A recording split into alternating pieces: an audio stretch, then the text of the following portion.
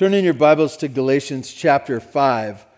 Galatians chapter 5, we're continuing our study. If you weren't here last week, God showed up and you did not. I'm just teasing. Come on now, it's the morning, Doesn't it feel like nighttime because it's all dark in here, It's not. It's the morning. We just looked at verse 16 of Galatians chapter 5 last week, and a powerful, powerful verse, helpful for us as we think through what it is to walk with Him, as it is to be a Christian in this time and in this place. And we're going to continue from there this morning. If you'd stand in honor of God's Word, I'd like to read to you, starting in verse 16, going down through verse 21. God's Word says this. But I say, walk by the Spirit, and you will not gratify the desires of the flesh. For the desires of the flesh are against the Spirit, and the desires of the Spirit are against the flesh. For these are opposed to each other to keep you from doing the things that you want to do. But if you are led by the Spirit, you are not under the law. Now the works of the flesh are evident: sexual immorality, impurity, sensuality, idolatry, sorcery, enmity, strife, jealousy, fits of anger, rivalries, dissensions, divisions, envy, drunkenness, orgies, and things like these. I warn you, as I warned you before, that those who do such things will not inherit the kingdom of God. God, thank you for your word this morning. I ask that you grant us grace to understand it. I pray that we would be ones to have an open heart to hear you speak, and that we would love your word as you have written it to us. God, we thank you. Thank you for the blessing of this time. In Jesus' name, amen. You may be seated.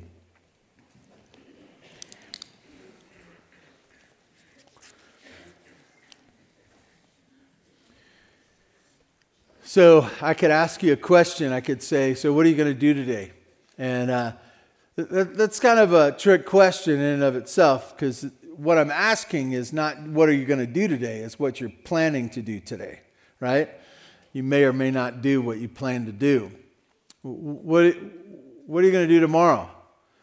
What are you going to do the next day? And what are you going to do next year and 10 years from now and 20 years from now? And some of you are doing the math and you go, I hope I'm in heaven. I kind of am doing the math here and I think I'll be in heaven. Not because I'm wondering about my salvation. I'm looking at my shelf life, man, I better slow down on what I'm talking about here today. But I think that it's important to get a perspective from God's Word. So we've talked about this week after week as we've been going through the book of Galatians. They were people who did not know Christ. They were pagans. They were people serving other gods and doing other things. And many of us know what it's like to be an adult who doesn't know Jesus. We know very well what life was like, and we know the sins that we committed, and we knew the life that we were living. And that was the Galatians. That's who they were. And Paul rolls into town. He shares with them the gospel message. They respond in faith, trusting in Jesus. And then they're trying to figure out what to do next, how to live now. Being changed by the gospel, what does that look like? And what's interesting about that, and we had a beautiful memorial service yesterday celebrating Pat Cott's life. And I think of her, she was in her 80s and she passed away and she had a full life and touched many lives, and then she went home. I mean, that's the way to say it. Like she lived her life, she trusted the Lord, she served her family, she loved many people, she cared for many people came because they had been touched by her life, and then she went home. And what we're talking about is from here to there.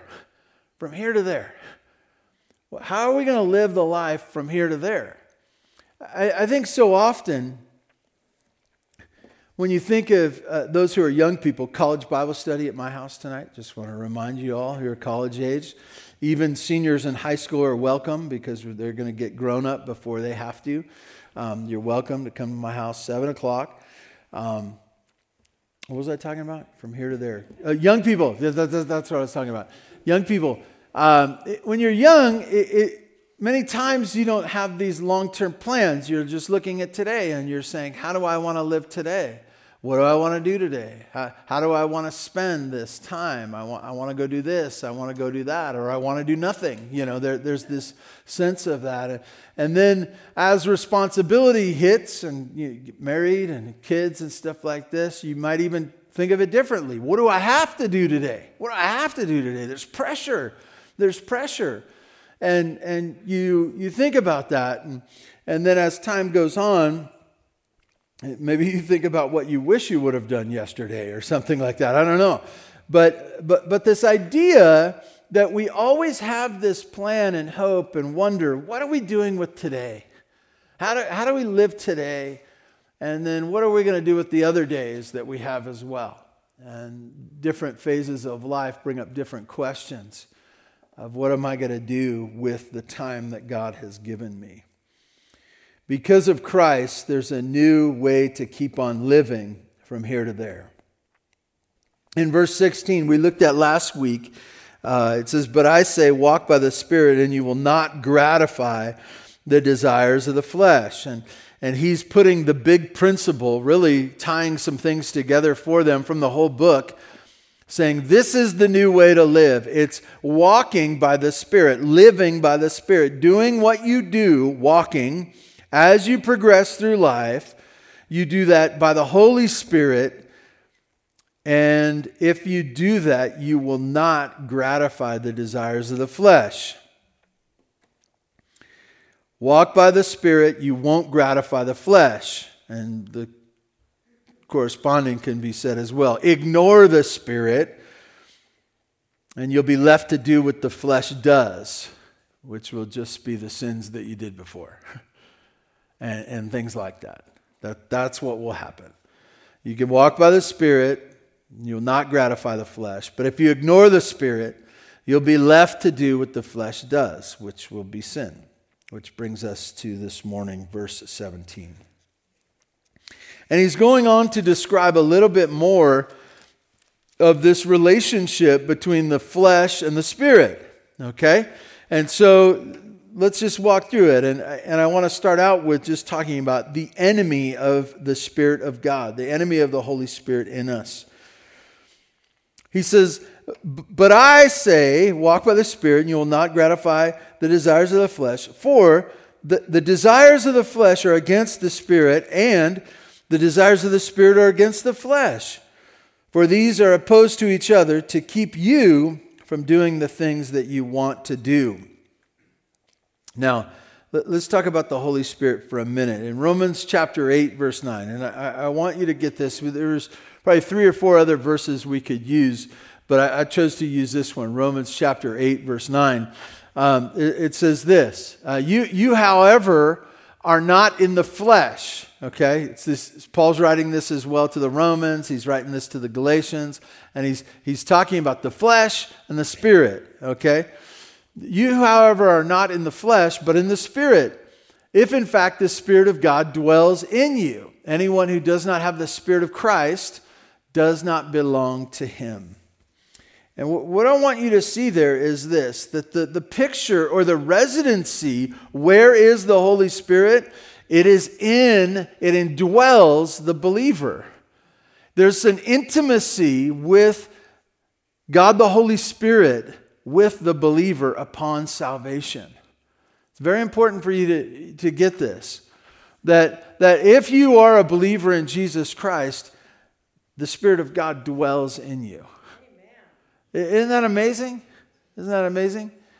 You're so dangerous you don't even know it, right? And that's the truth. That's the truth. There's a power in you to accomplish. And so life has changed for the Galatians. It has changed. Whether they know it or not, it has changed if they've trusted in Christ. And I want to tell you that same change, the indwelling of the Holy Spirit, is for you as you've trusted in Christ.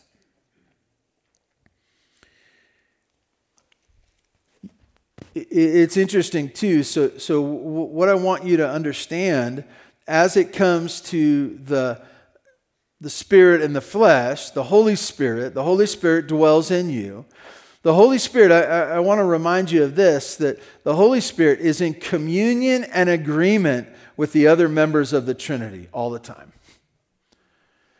There's the Father, the Son, and the Holy Spirit. Holy Spirit. And those three are in connection, communion, agreement all the time. All the time. Sometimes we struggle with this idea and we like to separate, and they're different, but they're and I want to tell you, they're not like three brothers. They're not like three brothers or three sisters. Yikes. Right? The Father, the Son, and the Holy Spirit are in communion, fellowship, perfect, and they're in agreement with all that is for you. And so even as we look at this passage, it says the Spirit of God and then the Spirit of Christ, and there's this perfect communion, and he goes back and forth. And so there's a distinction sometimes we like to make of Holy Spirit does this, Son of God doesn't, and yet there's much crossover as we look through the Scripture. The other thing, and we talked about this last week, that I want you to remember, that the Holy Spirit is in agreement with Himself, as He has inspired the Word of God. This book right here, inspired by the Holy Spirit. We looked at it last week. And so the Spirit of God will not lead you in a direction that is different from this book right here. Very important for you to remember. Very important. Because there might come a time and a place where you go, man, I really believe the Spirit of God's talking to me and speaking to me and leading me, and I need to walk with the Spirit, and I think this is what the Spirit of God wants me to do, and it's different than what the Bible says. What's going on there? You're wrong. You're wrong. And it's okay to be wrong. And when I say it's okay to be wrong, get used to it is what I'm telling you, okay? I'm not saying it's a good thing to be wrong. I'm just saying that if you're surprised by that, I don't know what's wrong with you, but you've been wrong so many times. Anyways, I don't need to belabor that. But remember, the Holy Spirit is in agreement with Himself as the inspired Word of God. This is what happens. So the Holy Spirit. The second word he uses there, he says the Holy Spirit, or the one that's been coming up over and over again, is flesh. Is flesh. And the word flesh, it comes to the humanity. It comes to the humanity. It can be talking about just the body, but it's mainly used a lot by Paul as to say this, that thing that you are, the willing instrument of sin. The willing instrument of sin. It's not that the flesh is always sinning, but it's ready to sin all the time. It's human without the Spirit of God working in it. And so he says, he wants to talk about the Holy Spirit and the human flesh, or the willing instrument of sin that we have. And he uses really it's translated two different words here. It's this idea of what is their relationship? What is the Holy Spirit's relationship to your flesh? What is the relationship there? And he goes on in verse 17, after saying you should walk by the Spirit, not by the flesh, he says, they're against each other. They're against each other. They're against each other. They're opposed to each other. They're contrary and they're in conflict all the time. And I think that's important to remember, that as you take a step in life, as you're walking on the path, as you're going about your day, as you're deciding to do this or do that, what you're filling your time with, what you're thinking about, what your attitude is, there's always two options. There's always two options. And there may be variations of those options as we are thinking about them. But know this, there's two of them, and they're not similar. They're not similar. They're not like friends, right? They're opposed and in conflict with one another all the time. All the time. And as you think about this, it's very important for you to get this. As you think about this over and over and over again, there will be a wrong way for you to choose, and there will be God's way for you to choose over and over again. I think we could give testimony to that. It's interesting as I think about this. I think about the many times that in my life where you come to a crossroads or you think or you're ready to sin and you realize that this is one of two things. This is what the Holy Spirit wants me to do. He's calling me. He's leading me to do. And that which the flesh is crying out for. It's always willing to sin. Always ready to sin. He says in verse 17, he says this. He speaks of the desire of the Spirit and the desire of the flesh being opposed to each other. And then he says this, to keep you from doing the things that you want to do. A tough translation in the ESV, but this idea is this. What you want to do, if you are a believer, if you want to do, your flesh will oppose you in doing.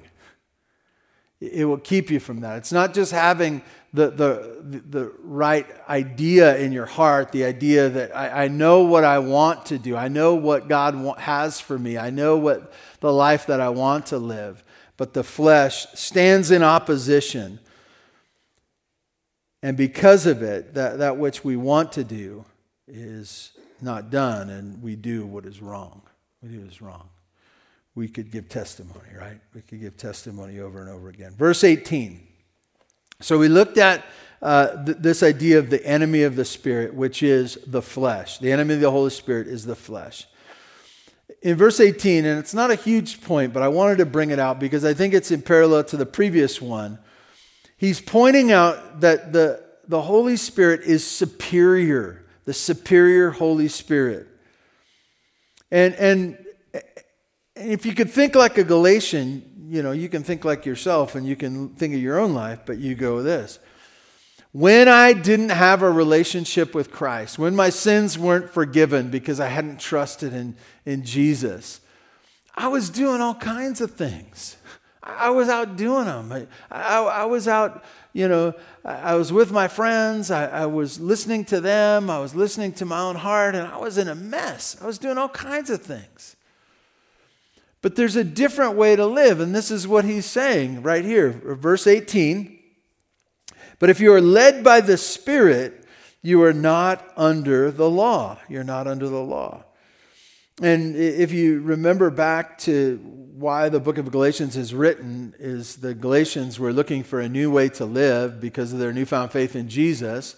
And they were prone to, as many of us are, to have a Jewish list. Not because it's a Jewish list. Any list will be wrong. But this idea that they were looking for some rules. What are the new rules that I have to live by? Give me a set of rules. Give me a list of things to do. If I can do those things, then I'll be really right with God. And he's hammering this once again. Verse 18, he says, but if you are led by the Spirit, you are not under the law. The idea of being led by the Spirit, he's already said, walk by the Spirit. He's going to say, after this, next week, he's going to be talking about this idea of keeping in step with the Spirit. But in verse 18, he says, led by the Spirit. What a beautiful picture. It's this idea of no longer being alone. It's always better to have someone with you, right? It's always better, especially if you're going to get lost, right? You'd rather have someone with you when you're lost. But this isn't the picture of being lost. It's the idea of being with one who knows where to go. And it's even the picture of maybe a dark road or a dark path or a busy place where he's not just leading you down the path and showing you the way, but he's holding your hand. He's leading you. He's pulling you along. And this is the picture. He says, but if you're led by the Spirit, that is you. That's the picture. And you are not under law. Not under law. It's this huge theme of the book of Galatians. You don't get another list. You're not stuck under the rule or the dominion. You're not stuck under the law. I think that what happens if rules are the way you live by, you say, oh, I can't do this, I can't do this, I have to do this, I have to do that. Laws, rules, it's oppressive. He says, if you're led by the Spirit, you're not under law. You're not there. Not of the old way of living, not of this idea of new ways, new laws to live by, but you're just being led by the Spirit. You're holding His hand. I want to remind you, I said this last week, and just take a break from the scriptures and apply a little bit here. Why do we keep talking about lists and laws? Why? Because we love them. We love them, right? We want to make life simple. We want to make life simple. We don't want to listen anymore. Just give me the things that I need to do. If I say it this way, and it seems offensive, it should be offensive to the Lord.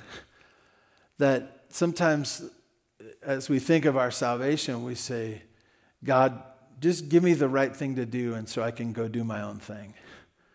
And He says, I want intimacy with you. The whole idea of indwelling, the Holy Spirit indwelling in us is that personal relationship. And yet we want another list. And I was thinking about this, and how do you know how to live? How do you know what to do? How many of you have gone to the doctor in the last month? Fun times, huh? How do you know if you should do what the doctor said? How do you know? How do you know? And you go, just do what the doctor says. Don't do that. Don't do that. Right? We talked about this before. But don't not do that either, right? How do you know? How do you know what to do? How do you know what to do with money? How do you know when to make a purchase and not make a purchase? How do you know to choose this one instead of that one? And some of you are cheap, and you have the answer for that, right? Whatever's cheapest, whatever's cheapest. That doesn't always work, does it? It doesn't always honor the Lord either, right? And so how do you make decisions with money? How do you make... I assume there's a couple of you here today that want to have a good marriage. And especially those of you who are young and you say, I want to have a good marriage. I want to have a good marriage. Good for you. And so you ask the question, how do I have a good marriage? How do I do that? Oh, you have a date night. Great. I'll put it on my list. You say, I love you a lot. That's a good thing. Put it on my list. And you start making a list of this is how to have a good marriage. And so you do this thing where you go, okay, we had Thursday was date night. I told her I loved her. I think it was Monday. And I took out the trash. I think I did, but like I did something nice. I'm sure I did. I should have a good marriage. Why? Because I did the list.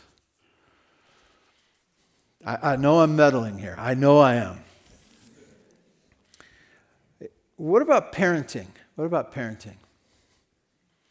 I trust that those of you who here have kids in the home, you want to raise good kids. And you say, well, how do I raise good kids? Okay. Well, go to church. Go to church. If I go to church, everything's going to be fine. My kids are going to be good. I'll put it on the list. Go to church. I'll go to church. I'll also send them to youth group. Maybe Caleb can fix them. Gives me a break, by the way, too. Thursday nights are awesome. Parents are asking if we could have 5-hour middle school group times. But anyways, we're not going to. Go to church. Send them to youth group. Maybe if you have younger kids, send them to Adventure Club. Make sure they memorize the scriptures. Make sure of it. What else should we put? Oh, chore chart. We got to have a chore chart, right? The idea that they learn responsibility. And so I don't have to do the dishes anymore. It's on a chore chart, right?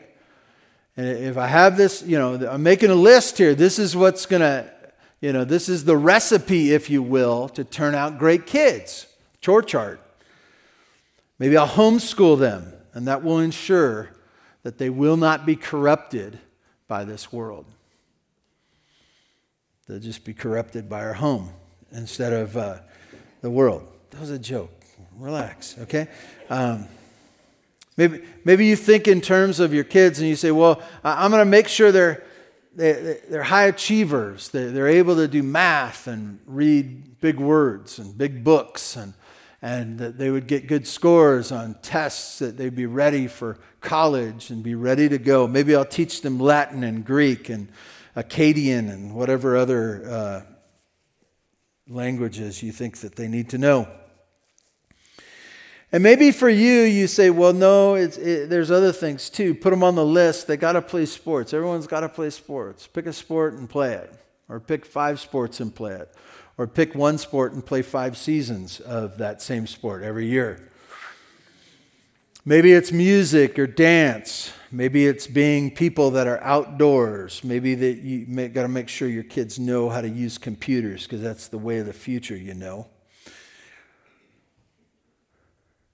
And that's how you raise a good kid. You just do this list. Some of you got involved in the list and you were excited and you're listing, and I'm saying, no, it's not. It's not. How you raise good kids is that they have parents who are led by the Spirit. And moment by moment, they're not adding more rules. They're going like this. And how do I discipline my kid? What do I talk to them about? What do we involve ourselves with? What do we not involve ourselves with? What do we quit doing today? And what do we go to tomorrow? And how does this all work? This is what I'm getting at. And some of you are flipping out right now. You're saying, I need a list. I need a list because I can't live without a list. And I want to say, if you have the Holy Spirit, you don't need a list because you've got it all that you need in the Holy Spirit. And so he reminds us in the midst of this, he says, but if you are led by the Spirit, you are not under law. Which brings us to verse 19, the obvious acts. How many of you have seen the Pacific Ocean? How did you know? How did you know? It was pretty big, right? You didn't miss it, did you? We've lived over here quite a while, and I've spent my place I grew up was Santa Barbara, and we would go back there many times. And you get on the freeway, and then you go on this freeway and that freeway just for a little bit, and then you get on 126, and then you get on the 101, and you see the Pacific Ocean, and no one's going, "Could you point it out to me?" It's obvious. Is it to the right? No, that's the mountain. It's there. There it is. It's obvious. You can't miss it. You cannot miss it. It's the Pacific Ocean. Listen to this. Verse 18. Verse 18. He says, now, he's talking about being led by the Spirit, verse 18. Verse 19. Now, the works of the flesh are evident. You could translate that word evident, manifest, or obvious. It's the idea that they're laid bare. It's not confusing. It's not confusing. There's many things in life that are confusing. I always think it's interesting. I'm not a computer guy. Like, I don't understand electronics, but I've seen when they take the cover off your computer and there's all these little gadgets and wires and chips and things like that, and it's fascinating, but like I wouldn't know where to start. It's not obvious. I want to tell you that as you look at the works of the flesh, they are obvious. They are obvious acts. And I would even tell you, as we go through this list, and I'm just going to go through it quickly, these are the obvious acts. There are some that are very obvious acts. You can't help but know that these are the acts of the flesh. And then there are others that are just obvious, but they are all obvious to some degree or another. Obvious acts. And what these are, I want you to know this. How does this relate to your life? They're an option of things that you could do, an action. They're an attitude of your heart that you would, it'd be kind of the flavor of what you're thinking.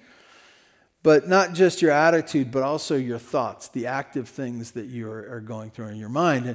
And what he's saying here is there are some obvious things that will be reflected in actions, attitudes, and thoughts, like the Pacific. You'll know it. It's obvious. This is the list. He says sexual immorality, impurity, sensuality, idolatry, sorcery, enmity, strife, jealousy, fits of anger, rivalries, dissensions, divisions, envy, drunkenness, orgies, and things like these. Let's go through them. First of all, sexual immorality. It was the idea of the use of a prostitute. It was that type of sin. It wasn't limited to that, but that was the type of sin. Impurity, similar to that. Dirty living, indecent living. Sensuality, a disregard for that which is appropriate behavior, many times sexually. Idolatry, they would have been well known. The idea of, hey, I have this idol. This is what I worship. This is what I worship instead of worshiping the one true God. Idolatry, worship of the world's gods that were not gods at all. Sorcery, that which is, I think in other translations it says witchcraft. It's the idea of drugs, potions, or spells. It's the word pharmakia, from which we get pharmacy. I'll just leave that right there. The next word is enmity, various forms of evil, hatred, strife, having a temper. I would say that it's interesting when we get to things like this and you say, some of you would proudly, casually, confidently say, oh, I just have a temper. Well, good for you. That's an obvious act of the flesh. That's what that is. It's not a personality trait. It's not, I'm hot-blooded or, I come from a particular part of the world that they have tempers and I got one. It's not, I didn't inherit it from my dad, unless you think through the whole Adam thing, right? Anyways. But that idea of having a temper, we may not see that as obvious, but it is obvious, right? When you think about having a temper and there's another word in here that talks about losing it. And if you lose it, if you get angry, you flip out and you look back and you say, now, was that an act of the flesh, or was that from the Holy Spirit bearing good fruit in me? It's obvious, right? It's obvious. And that's the point here as he goes through this list, is that these things are obvious. So you have enmity, strife, jealousy, wanting others' positions or situation, fits of anger, flipping out. That's what that is. Rivalries, that idea of sinful ambitions that we desire to be better than others at their expense.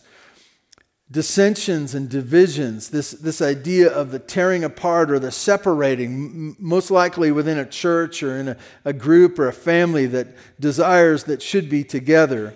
Envy, close to the jealous word we looked at earlier, but always sinful. Drunkenness, orgies. And as you look at those last two, and I would say this whole list, what it was meant to bring about in the minds of the Galatians was this. this is what I've been saved from. Remember the good old days that weren't that good? Remember those things? This is what I've been saved from. This was me and my friends. This was my family. This was my town. This was Galatia. But I've been saved from that. And so he lists these out. He says, these things are obvious. Those last two, drunkenness and orgies, is the picture of someone losing themselves in drinking. And the orgies, probably not the best translation, but this idea of drunkenness and partying that gives way to all kinds of fleshly desires. And so you get this picture of that was the old life. It's interesting. He talks to the people who love lists. And what does he say at the end of his list? What does he say at the end of the list? Etc. Right? And things like these. Because there's always that person, right? They go, oh, that's not my favorite sin. I'm greedy. It didn't really mention greed in there. I eat too much. I'm involved in gluttony. It didn't say anything about stealing or pride. Kind of got close to lust, but I really don't act on it. It's just something in my mind. Do you understand? He's saying, and there's a bunch of other ones too, and they're obvious as well. And so what he places clearly in the passage as he's talking about these two different ways of living, he says this: there's an obviously fleshly way to live. You know it. You know it. And these are the things and the like, and the like. These are the things that you were saved from. It's interesting. He says, concluding this list in verse 21, he says this: I warn you, as I warned you before, that those who do such things will not inherit the kingdom of God. And so I want to unpack this for you. So he says, this is obvious. These are the things that you were saved from. And you were saved for a different kingdom. A different kingdom. Salvation ends up in God's kingdom. That's what heaven is all about. It's this temporary place down here which we long for heaven. We long to be under His rule. We long to be where things are right. And so he says, as you think about these things, that you've been saved from, I want to remind you, and my assumption is, I told you when I came before. When Paul came to the city of Galatia, I think that was as part of his gospel message, is he says this: the things you are doing, the things that your life is about, don't represent a child of God. So my assumption is that you don't know the gospel. Here is the gospel. Jesus died for sinners. Your life can be changed. Your sins can be forgiven.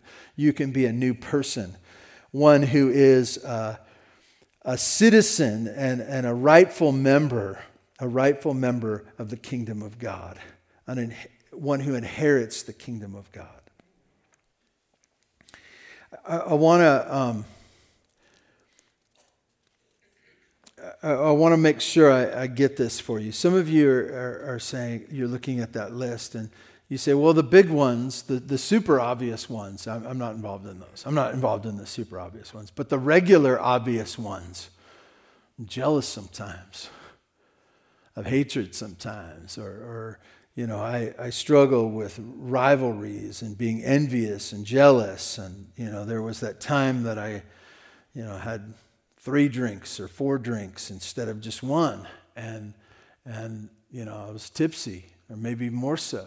And you say, well, does that mean I'm not going to inherit the kingdom of God? And I want you to know this because I think it's important. As you look at that those who do such things will not inherit the kingdom of God. Do such things. The grammar is such that it's the idea of that it is the mark of one's life that they're presently doing and haven't changed. It's the mark of one's life. It's not a momentary sin. It's not a sin that has been repented of. It's not something that we're struggling with and know it's wrong. It's the idea that it's the mark of your life that you're continuing in. It's that there's no evidence of a changed life. And I just say this. We'll continue talking about this next week. And this list will come up against another list, a list of what the Spirit produces in the life of the believer. And we'll go over this again, placing them side by side. I want 3 things I'd like you to remember this morning. The first one is this. It's just one or the other. It's just one or the other. I want to tell you, in everything that you do, everything on your schedule, every way you spend your moments, your days, your hours, your whatever increment of time, I want to tell you, it's either one or the other. It's fleshly living or Holy Spirit living. One of 2 ways. And so don't confuse yourself. And as you think through your day, as you go about doing what you do, ask yourself the question, what am I doing here? Is this Holy Spirit living or is this fleshly living? Secondly, considering this passage, acknowledge the obvious choices or the obvious sins or the obviously fleshly steps that you're taking in your life. Don't ask for your wife to point it out. Don't ask for your mom or dad to hold you accountable. You do it. This is obviously from the flesh. It needs to go. And then lastly, thirdly, apply this to everything you do. Your actions, your attitudes, your thoughts. Apply it to everything. As you think through your days at work, your days of parenting, your days of marriage, your days of work, your days at church, your days away from church, your days on vacation, think through, what is this? Is this an issue or a step or action of the flesh, or is this something that is prompted and led by the Holy Spirit producing fruit in me? God, thank you for this morning. Ask that these words that we have gone over, that they would remind us of how to live. God, do your work in us now. Thank you for Bear Valley Church. In Jesus' name, amen.